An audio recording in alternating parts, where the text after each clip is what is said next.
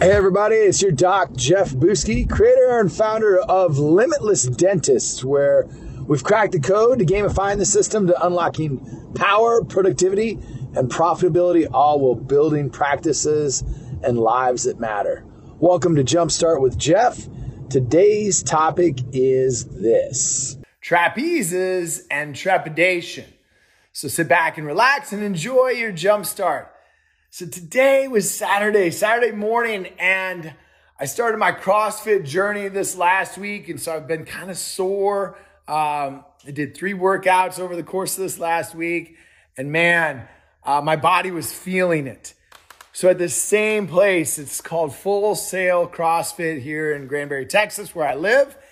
But this place is amazing. And they have this whole separate yoga studio in a separate building outside of this big giant CrossFit barn gym that they've got. And so I decided I'm going to try trapeze yoga. And when I went in there the other day, I mean, I'm not going to lie. It was, you see all these trapezes hanging from the big pipes and everything. And I'm like, oh, man, it's just a little intimidating. I mean, I'm not like this big yogi, and I've done yoga a number of times, but it was still intimidating.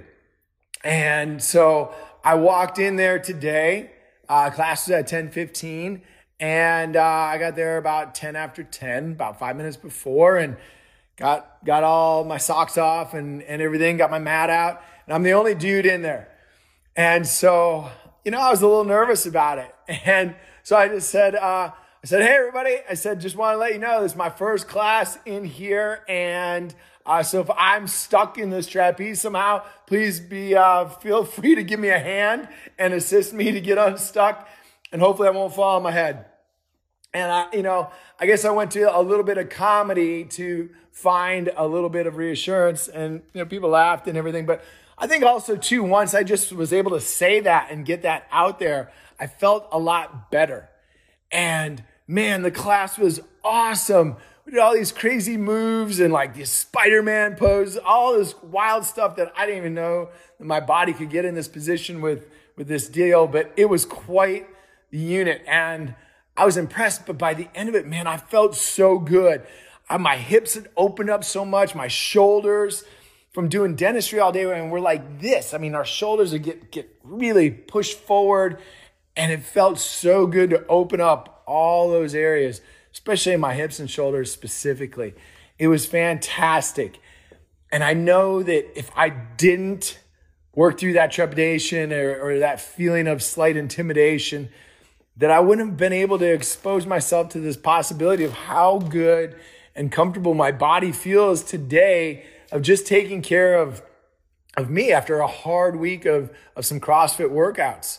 So the lesson for me in all of this was, getting past the trepidation or the intimidation, which holds me back from things that open me up to new possibilities that are so good for me, that allow me to feel good or feel great.